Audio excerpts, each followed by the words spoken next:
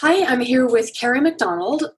Carrie is a senior education fellow at FEE, the Foundation for Economic Education. She is also the author of Unschooled, Raising Curious, Well-Educated Children Outside the Conventional Classroom. She's written tons of articles. She's an adjunct scholar at the Cato Institute. She contributes to Forbes regularly. She was in the news recently when Harvard came out against homeschooling, and Carrie fought back, and that's probably a battle that's going to continue. She's been very outspoken about homeschooling over the years and has a lot to say about that. Welcome to the show. Oh, it's great to be here, Brittany. Thanks for inviting me. Yeah, thanks for coming. So what I most wanted to ask you about today was this whole new normal that's being pushed specifically on kids. You know, when we look at the CDC recommendations for what classrooms should look like going forward, and some of the, there's this news footage of somebody visiting a school where the classroom has been sort of divided up with these little plastic barriers and things, and we've seen crazy pictures of kids being separated in the playground. And it's to me, and I think to a lot of people, that's just dystopian and also psychologically damaging. You know, when you think about what that kind of childhood is going to do to people growing up, I mean, to me, it's horrific. So what I'm wondering is, as homeschoolers, how do we counter that? How do we come up with ways for our kids to have normal interactions with other kids, normal, old normal ways of being with other kids, of playing, of being in nature, of being around other kids, and just doing all the things that kids need to do, given, not only all of this stuff coming down from the CDC, but just the fear, just the fact that maybe even homeschooling families are afraid of having their kids, interacting with other kids. What can we do to create that or retain that old normal for our kids? Right. Well, there is so much there to talk about. I think first is to really address the reality of what back to school would look like when school buildings reopen, and then to get to more of the meat of your question, which is what are some of the solutions for families. And I think, you're right. A couple of weeks ago, the CDC came out with their recommended guidelines for reopening schools. And, I think parents here in the US, we had gotten glimpses a little bit of schools in Europe and in Asia reopening amidst the pandemic, but as the peak had subsided. And some of the images, the Washington Post had a photo gallery, for example, were startling. I mean, seeing kids wearing masks, little kids wearing masks all day, or face shields, and then having, sort of circles on the playground, separated 6 feet apart from everybody, and everyone could stay in their circle, or kids in hula hoops playing in their hula hoops, but spaced appropriately on the pavement. And so we were starting to get glimpses. But then I think when the CDC came down with their guidelines, things started to get real. And the guidelines vary, but essentially talk about, masks for children over 2, as well as for staff members, social distancing, desks 6 feet apart, smaller cohorts. So you stay with one teacher and a small group of kids all the time, staggered schedules, drop off and pick up, for example, or even staggered like part-time schedules where one cohort in the school might go Monday, Wednesday, and Friday one week, and another cohort goes Tuesday and Thursday, and then they swap the following week, and so on. No outside visitors, including limiting parents in school buildings, eliminating cafeteria time and having children eat in their classrooms, eliminating recess, eliminating gym time.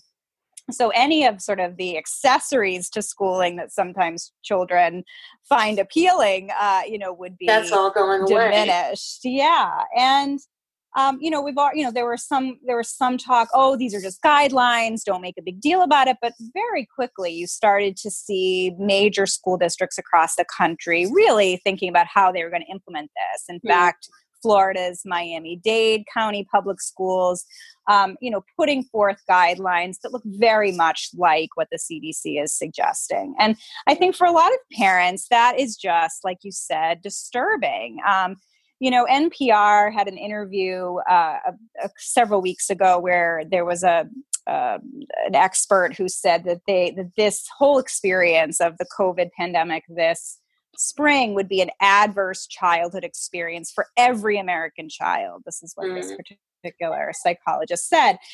And, I think that's arguable. Certainly for some kids, it would be traumatic. I think for others, being home with their families is not terribly traumatic. And maybe they're getting a break from any of the bullying or trauma that might have otherwise happened in schools. But what I think could be an adverse childhood experience for many children would be going back to schools with these kinds of strict social distancing requirements.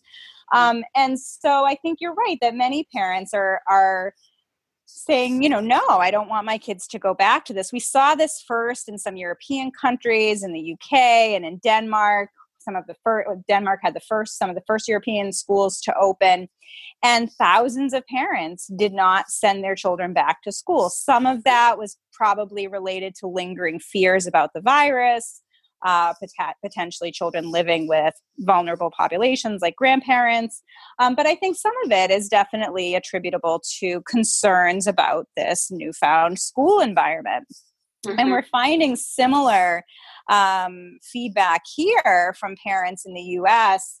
A recent USA Today poll, for example, found that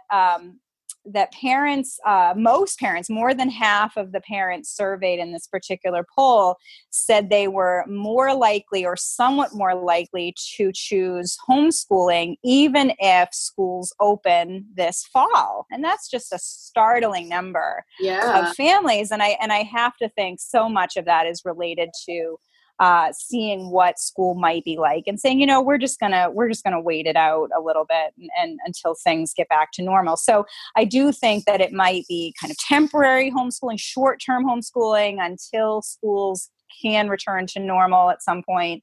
But nevertheless, I think families are looking for other alternatives. And just anecdotally, I've been talking with neighbors around me. I'm in Boston, Massachusetts, and first talked to a set of neighbors who have younger children, and they said, we're not going to send them back to preschool just because we don't want them, in this kind of socially distanced environment when they're 2 years old. And they said, we're all home. They had professional jobs working from home and said, we're going to just kind of take a tag team approach with some other neighbors and have a kind of preschool co-op.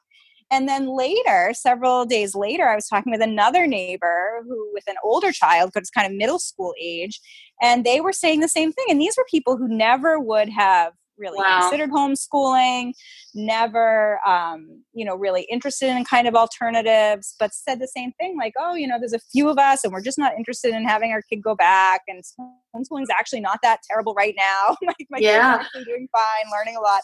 And so like Monday, one parent will take the kids, and Tuesday, another parent will take the kids, and they'll just make it work. And I think it will be these organic,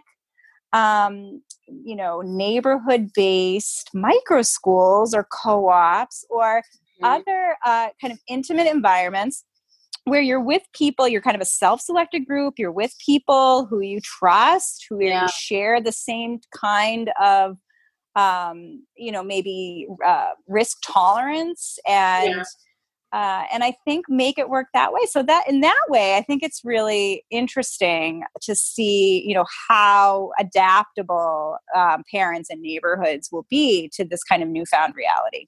Yeah, well, it'll also be interesting to see how many, let's say that schools do go back to the old normal at some point. How many families are going to say, this is actually working out better for us, and no thanks. We're not interested in sending our kids back to school. Right. And there's a lot of other data coming out to suggest that. So about a month ago, EdChoice came out with a survey where they found that the parents they surveyed about all kinds of different topics related to the pandemic, more than half of those parents had a more favorable view of homeschooling as a result of the pandemic than they had before. And of course, no wonder Harvard's worried. Right. Well, and those of us who homeschool would say, of course, this is nothing like authentic homeschooling. I mean, we're all disconnected from our communities.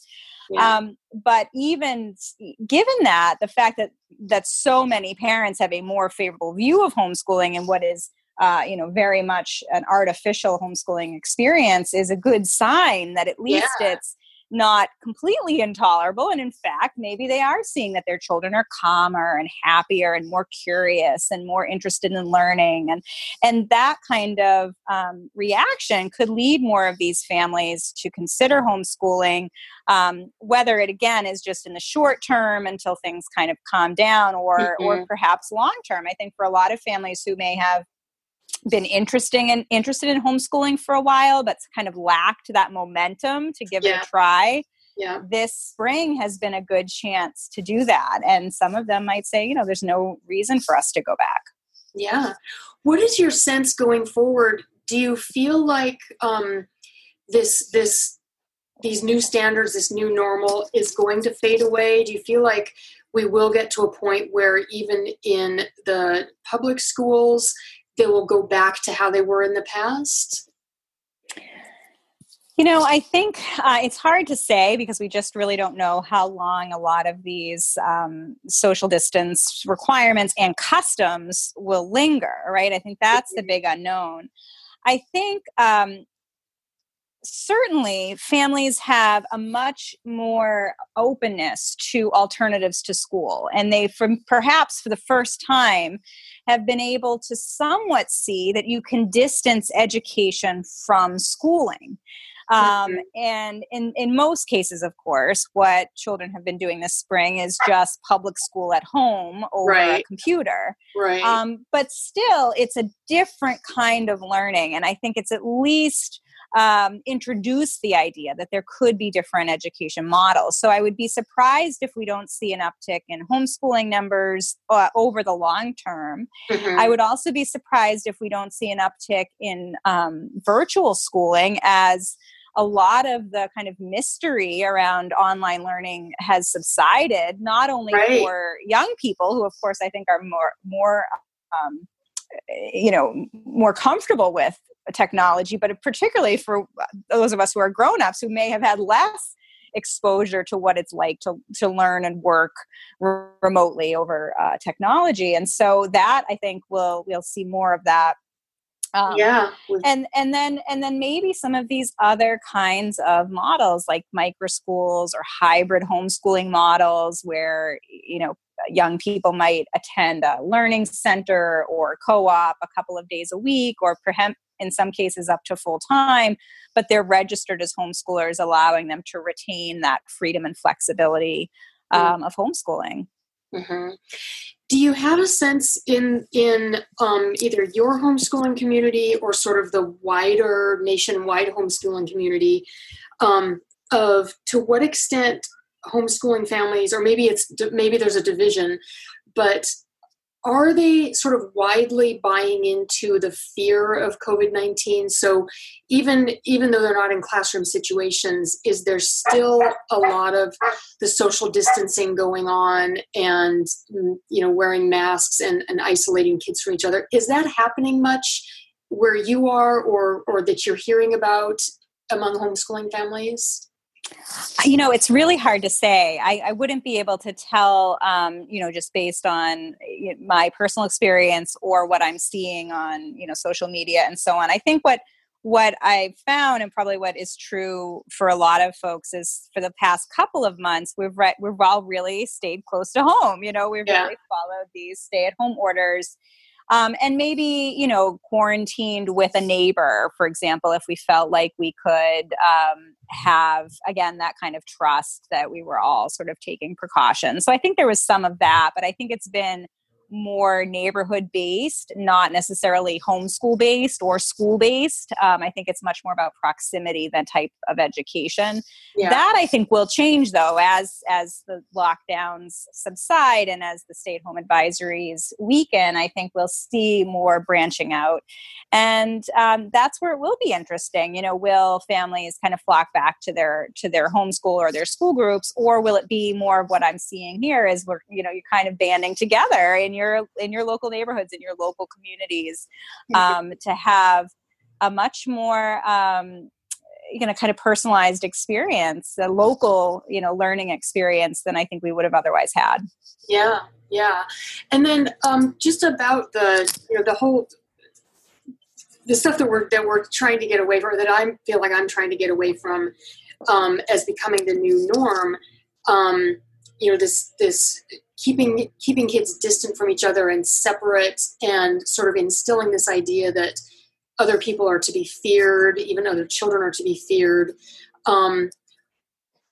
What are ways that you see to sort of, if that's kind of more of a prevailing view in society, if the people around you are adopting that view, that attitude, what can we do as homeschoolers to counter that?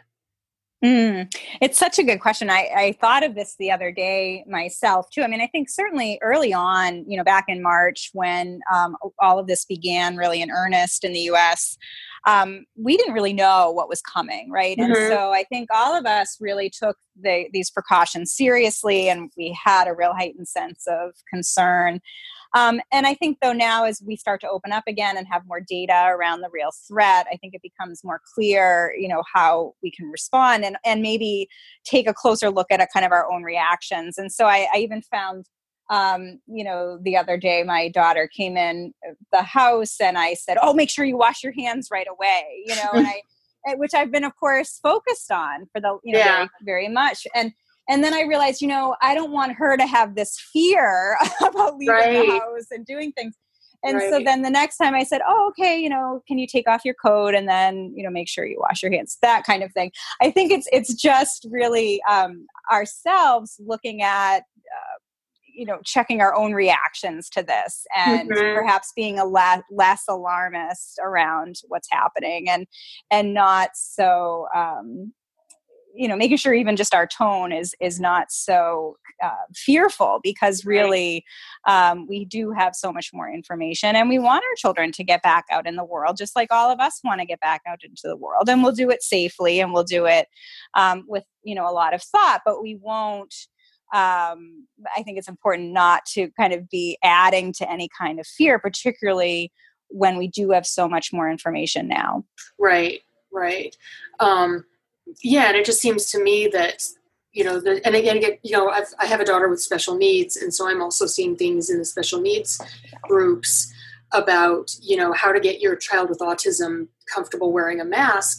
And I just want to scream, because now it looks like not only does it apparently, look like it's not a bad idea to expose kids generally, unless they have an autoimmune disease or in some way more sensitive, but the masks themselves can cause problems. And exactly, especially if you have a child who can't communicate, if they're having difficulty breathing or something. I mean, just let alone, a child who might be frightened by having this thing that they can't understand why this is being put on their. I mean, that to me is just so enraging and horrifying, and I just want to scream. I just, when I see that kind of thing.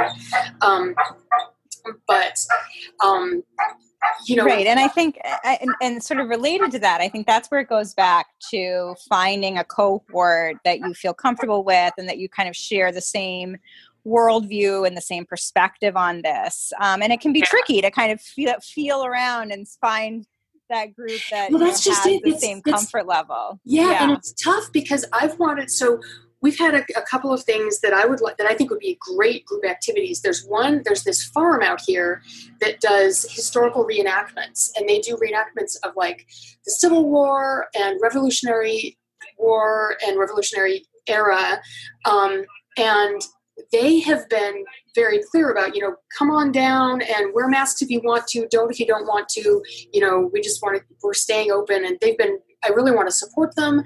And I also think it would be a great opportunity to get our son together with some of his other friends. But I'm nervous about approaching the other parents because I don't know what their feelings are about, maybe they are very much afraid, maybe they haven't read the studies that I've read, either about COVID-19 or about the masks or about social distancing and all that stuff. And I can't assume that they have the same, viewpoint on it that I do. And I'm nervous about alienating people. So I feel like the whole thing has also really put a chilling effect on relationships between families, because I think that's right. Yeah. And that in itself is disturbing. Right. I think that's such a good point. And no easy answers. I mean, it's great that this particular organization you're mentioning is allowing that decision about mask wearing to be left up to individual visitors to decide what is best for them. In some places, though, businesses are being required to, by law, to make sure that everybody, not only all their staff, but also their any visitors or any customers are wearing masks. So it's one thing when it's individual organizations and businesses coming up with their own policies and expectations. It's another when it's, the government deciding what is appropriate and what's not. And that can be tricky. In some ways I'd suggest, thinking about how we can entertain in our homes, right? Because then we can set our own kind of parameters and put out an email or a message to a group and say, hey, would love to have you come over. Just so you know, we don't wear masks. If you want to wear a mask, feel free to do that. But in our house or in our yard, that's not what we're going to be doing. And then the same thing for maybe an organization like you're mentioning is, I'd really love to do this. Just so you know, my children will not be wearing masks, but please feel free to, wear a mask if that's important to you. But I think you're right. Either way you do it, it can create these kinds of strained relationships. Right. And that's, to me, the whole thing just reminds me so much of the Cultural Revolution in China, where it's these, the whole population being told who the enemy is. There's this group that's the enemy, and we've got to rat them out. We've got to, tattle on them and shame them and all this stuff. And, knowing where that goes, where that ends up, and just the degree to which that tears apart the fabric of society, the trust between people. I don't think very many Americans are really sort of aware of that. Of what's at stake. Right. And I think it not only threatens trust, but it really minimizes dissent. And I think in some way, and it's, of course it's related, but I think in some ways the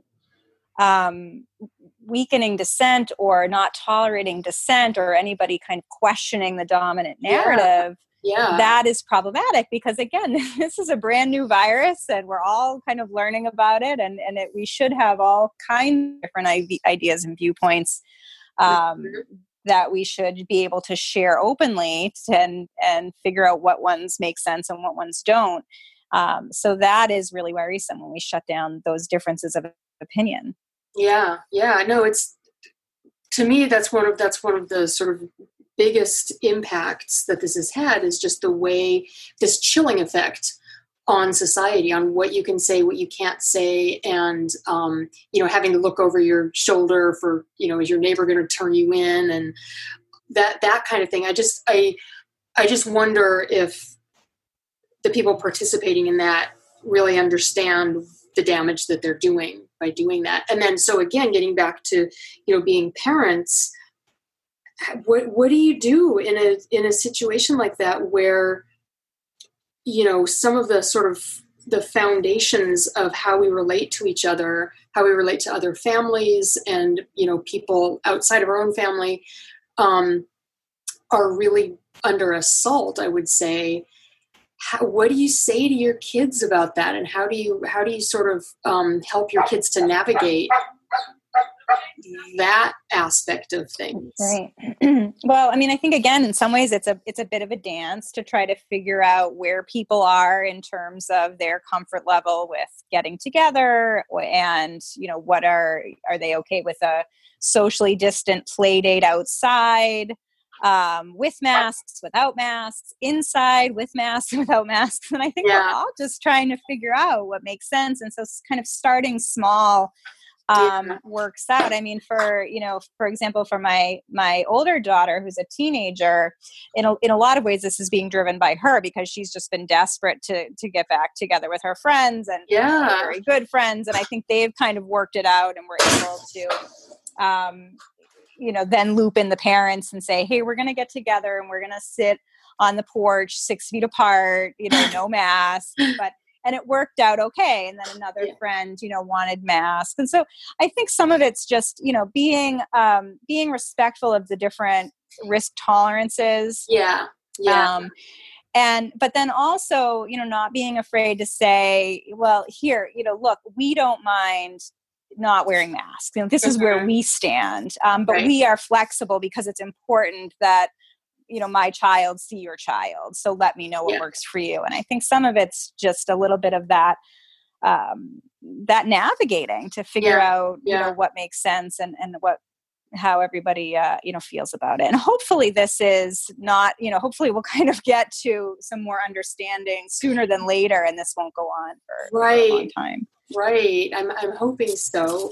So are there specific things that you can recommend as far as, or that you've been thinking about? I mean, you mentioned like micro schools and hybrid homeschooling, that sort of thing. Are there things already happening where kids, like let's just, for example, the playground experience at school, is there a way of replicating that? Or is that happening? Are you seeing families sort of trying to replicate those specific things, not just the learning, but the fun rough and tumble stuff? Is that coming back outside of the schools? I hope so. I mean, here in Boston, our playgrounds are still closed. They're supposed to be opening next week, and so then we'll see. But I do think as different areas open up, and now it's summertime, and there's going to be, more opportunities to get outside. I think general comfort level is higher outside. So people feel more comfortable getting together, potentially outside. I think we'll see more of that. And then I think, hopefully as people gather, again, in small groups and perhaps socially distanced, as that becomes more familiar again, and hopefully there's no resurgence of the virus, then it might lead to more of those kinds of interactions or broadening beyond kind of those key people that you've identified. So I hope so. And I think, you were right to mention this organization near you. I think nature centers and parks and playgrounds, those will be, key spots for families to gather, to really enable their kids to have this connection again. I mean, whether it's school or homeschool, and my colleague John Miltimore at FEE wrote a great article yesterday about kind of the low risks to children of COVID, and how reopening schools in European countries, in particular in Denmark, has not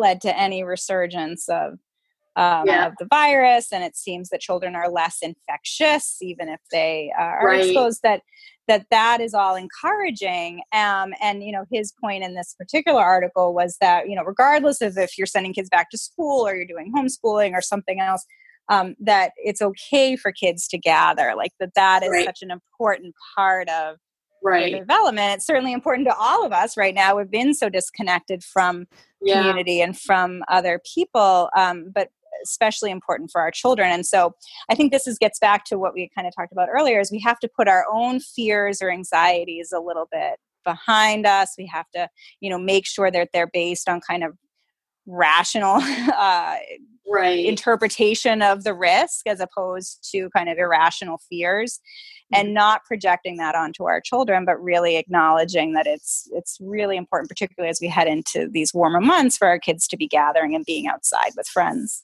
Yeah, yeah. So when you talk about a rational interpretation of the risk, um, I totally agree with that, and I feel like that's something people can do and probably will do as individuals. But just my experience with the state and with the history of how governments use fear to sort of ramp up their own power and ramp up controls.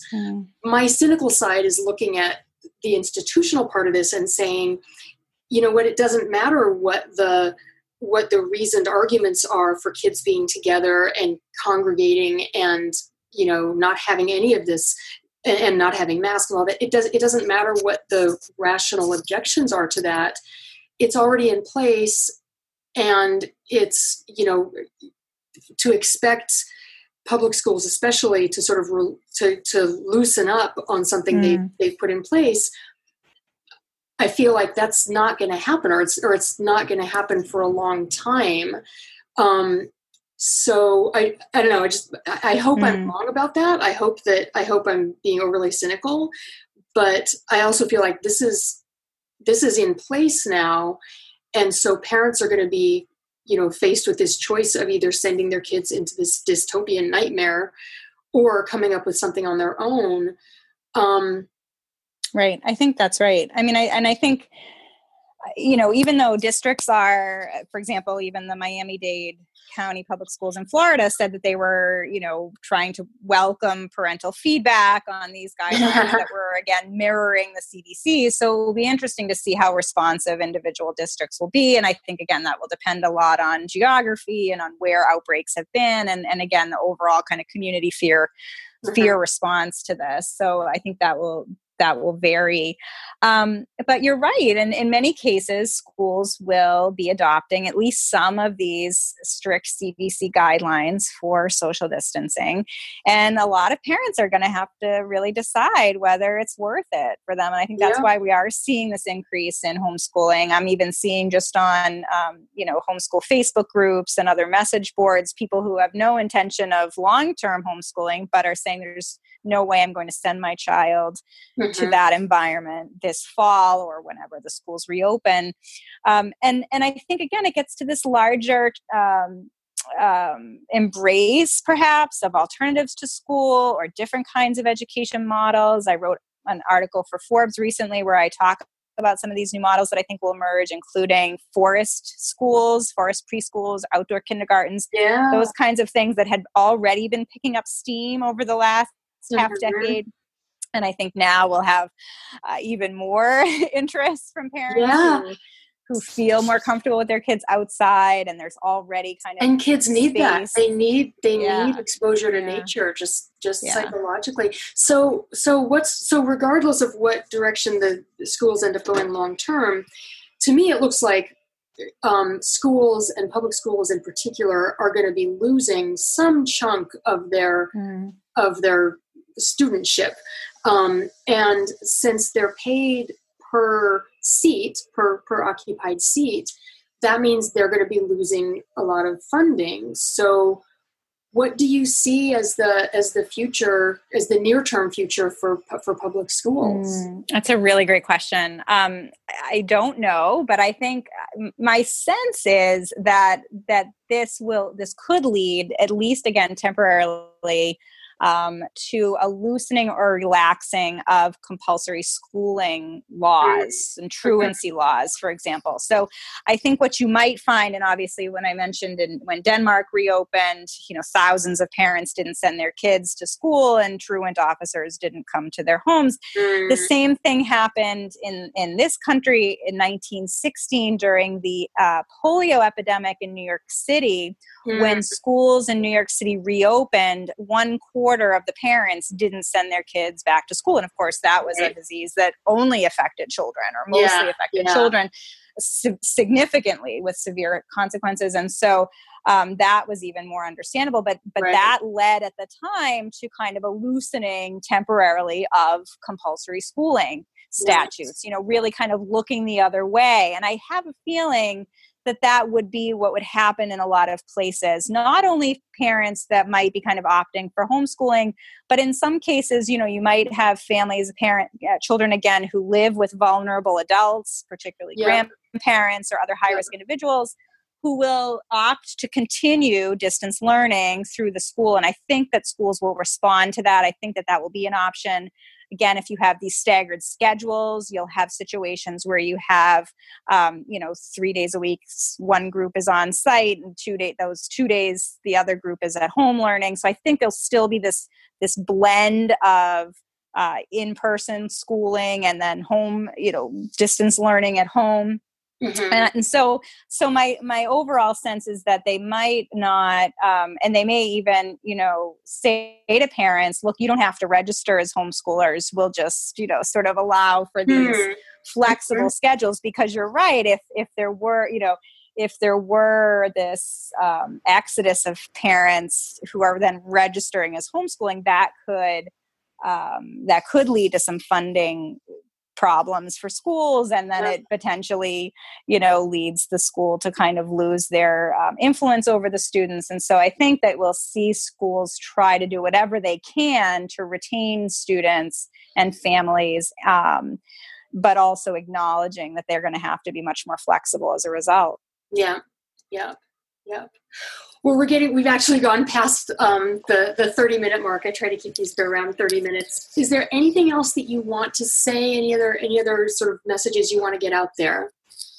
No, I think this is the final point. And again, I think parents are seeing all kinds of different ways of being educated. There's more of an appetite for education alternatives. And I think along those same lines, I'd encourage more policy support for things like education choice mechanisms, education savings accounts, and tax credit scholarship programs and voucher programs that really enable families to have more education options beyond an assigned district school, so that they can have some more flexibility. They can be put back in charge of their child's education and find the right educational fit for each of their children.